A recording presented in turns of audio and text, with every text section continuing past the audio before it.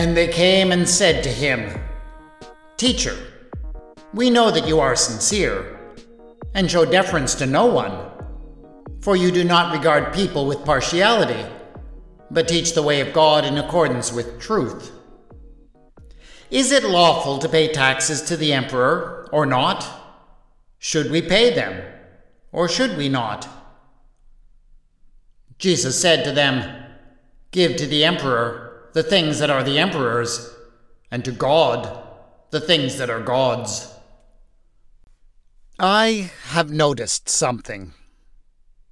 When the topic of Jesus and paying taxes comes up, people remember that Jesus was asked the question one day, and they remember his famous answer. But that is not actually the whole story in the Gospels, because you see, it is a story and not just a famous saying about giving to Caesar and giving to God. And if there is one thing I have learned, it is that you always have to pay attention to the story. The whole story. This is Retelling the Bible.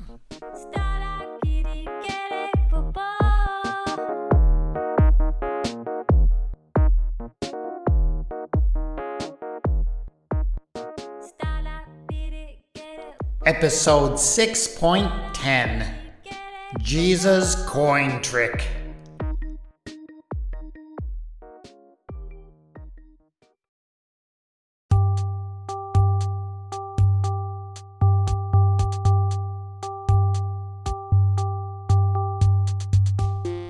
A gang of Pharisees are discussing together in a little knot by the side of the road.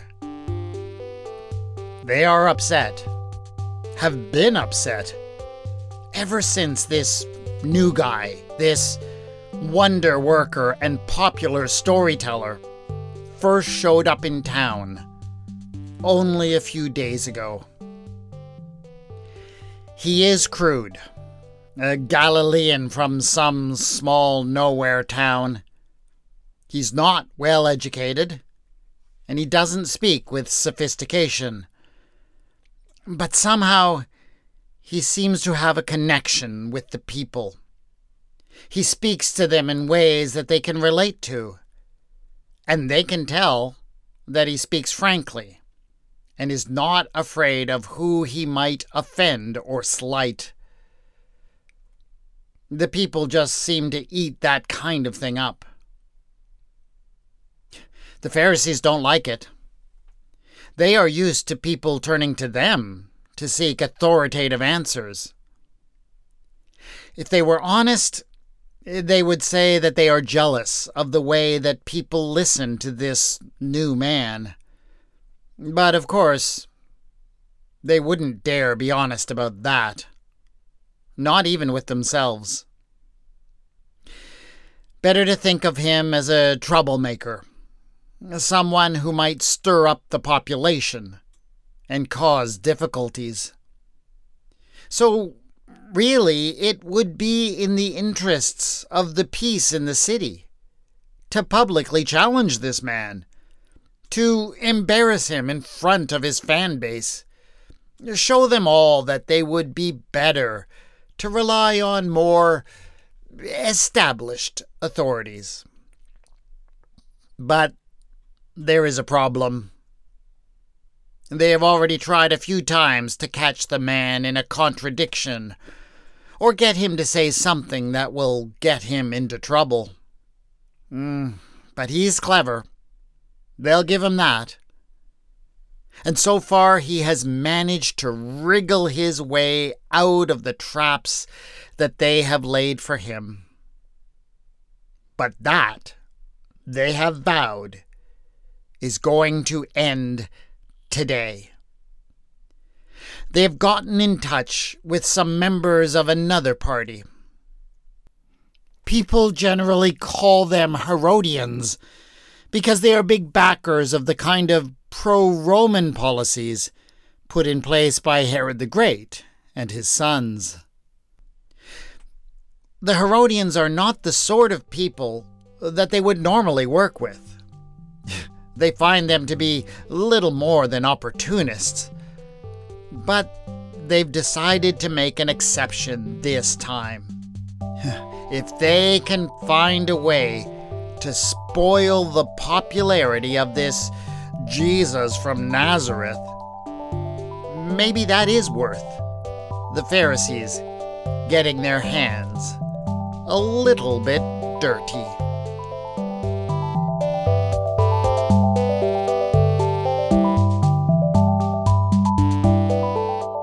And so it is that, a little bit later, we find the Pharisees and the Herodians gleefully heading over to where they have heard that this Jesus has been hanging out.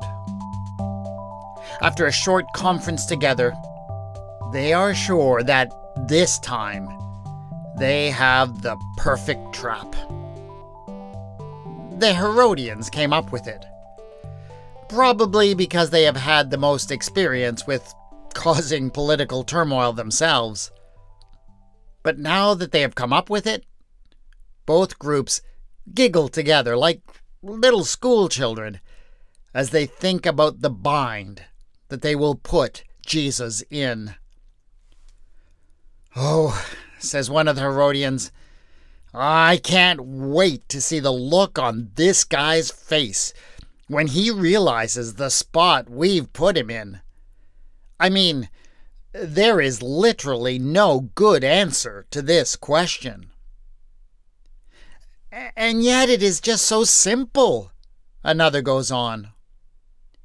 "All we have to do is ask whether the law of Moses permits the people to pay the tax to Rome.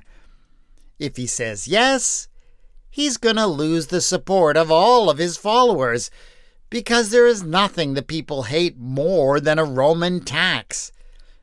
But if he says no, well, then we've really got him. We'll make sure that the word of such a treasonous statement gets back to the authorities right away. I mean, we could probably get him up on a cross for treason by the end of the week if we play this right." Yes, yes, snaps one of the Pharisees, who is beginning to feel a twinge of regret about working with these fellows. "But remember that you agreed that you would let us ask the question. We'll butter him up with lots of compliments first and get him off his guard. And only then will we go in for the kill."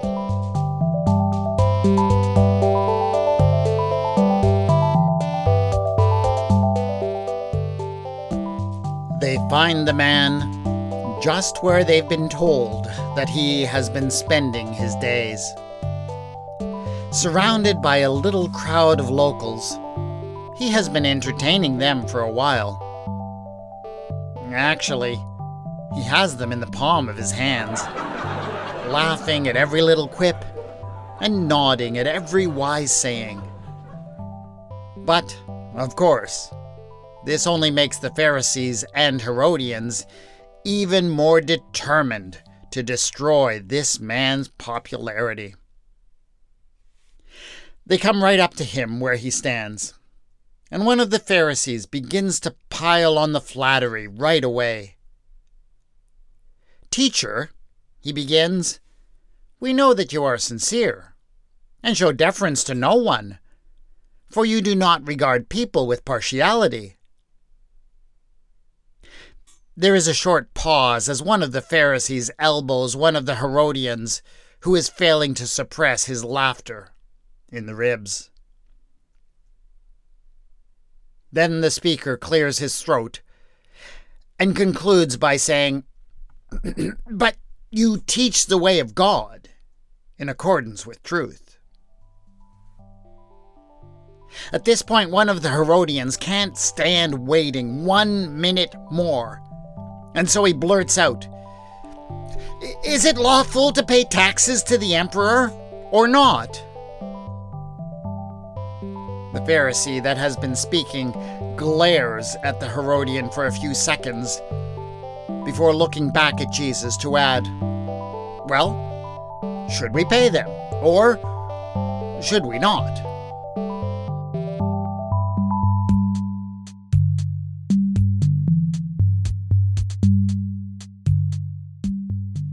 The teacher from Galilee is silent for a few moments. The Pharisees and Herodians look at each other with satisfied smirks, thinking that they have finally silenced him. But he has not been silenced at all. "So, tell me," he finally asks, "this so-called tax of yours, how is it paid? What do you use to pay it?" "Well, money, of course," replies one of the Pharisees. "What else would you use?" "Money?" queries Jesus. "Money? I'm not quite sure that I'm familiar with that concept.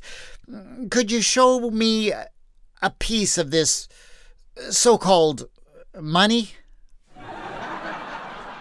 The crowd begins to titter as the lead Pharisee fishes through his purse to try and find a denarius to show Jesus. Finally, he produces one and hands it over to Jesus, who gives a low whistle. "Would you look at that?" he says. "Isn't that shiny?" He looks at the coin with such innocence and wonder that half of the crowd half believes that he really has never seen such a thing before in his life, as ridiculous as that might seem. This sends many of them off into even more peals of laughter.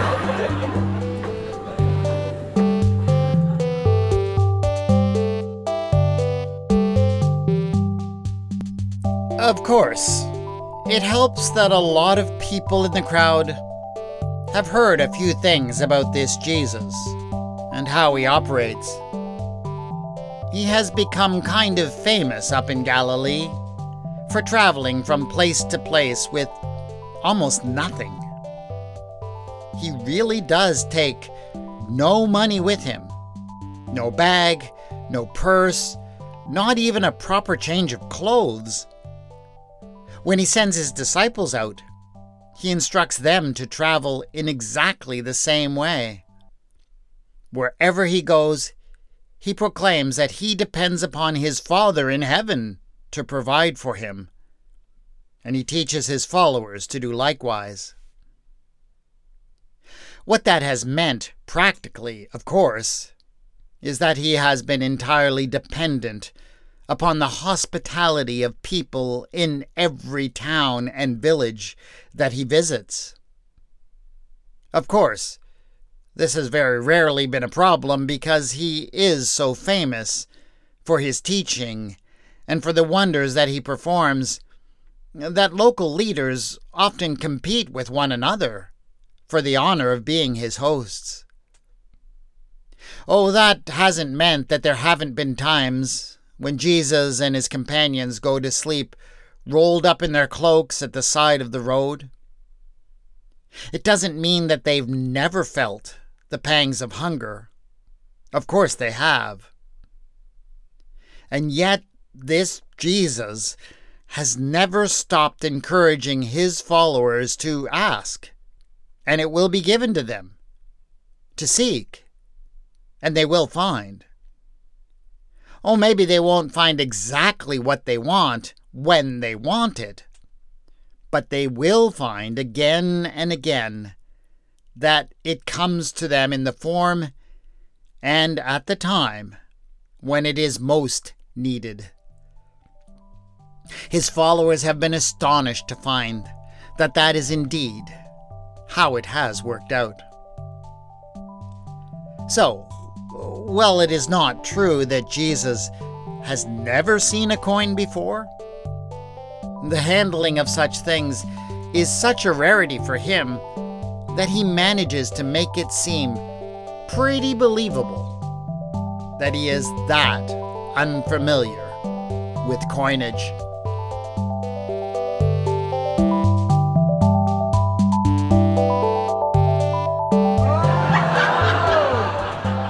The crowd is roaring with laughter as the Galilean begins to squint at one side of the coin. Wait a second, he cries. This piece of metal seems to have some kind of image graven upon it. Is that somebody's head? And there seems to be some kind of Greek writing on it, too. Pray tell me, whose head is that? And is that their name, or maybe their title? He holds the coin out to them as if he has discovered something that nobody has ever seen before. The Pharisees and the Herodians certainly don't need to look at the coin at all to answer his question. Caesar's, replies one of them gruffly. And then, when Jesus gives an exaggeratedly puzzled look, another one explains, "It is Caesar's." When Jesus reacts to that statement with shock and fright, the crowd kind of loses it. Jesus tosses away the coin as if the metal were burning hot. Of course, the fact that instead of tossing it towards the Pharisees and Herodians, he tosses it into the crowd of his own supporters, who start scrambling for it, certainly helps to solidify them firmly upon his side of the discussion. Well, if it's Caesar's, then I guess you'd better give it to Caesar, he says. He then stares directly at the Pharisee spokesman until the laughter dies away before adding, "But you had better make damn sure that you give to God whatever belongs to God." Yes, the Pharisees and the Herodians slink away with red faces yet again this day. Jesus won, Pharisees and Herodians nothing.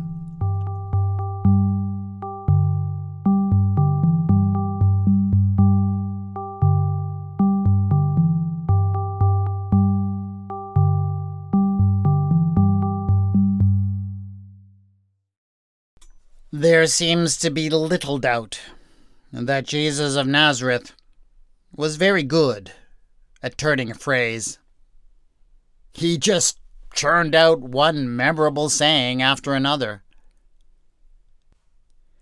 And people certainly remember the time when he said, according to the well-loved King James translation, "Render unto Caesar the things that are Caesar's, and unto God the things that are God's." So, even today, people who know little else about Jesus know that he said that. The saying is often brought out in the midst of discussions about taxation. But, while the saying is certainly memorable, when that is all that we remember, I believe that we lose a great deal of the meaning behind it.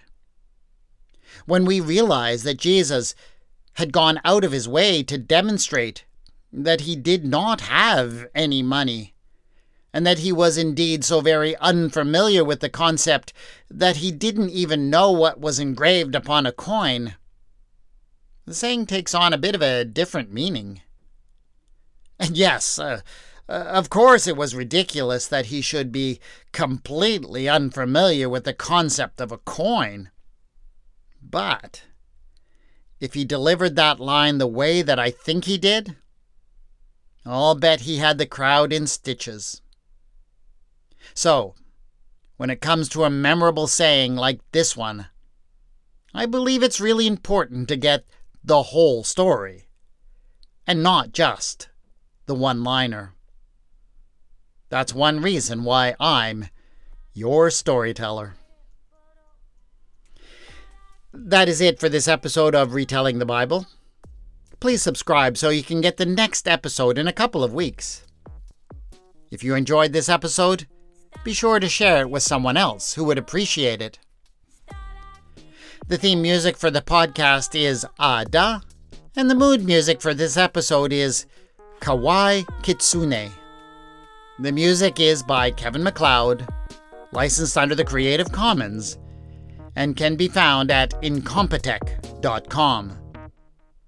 Sound effects are available at zapsplat.com. You can contact me on Twitter at Retelling Bible, on the Facebook page Retelling the Bible. Show notes for this episode have been posted at retellingthebible.wordpress.com. This is Retelling the Bible, and I have been your storyteller, W. Scott McCandless.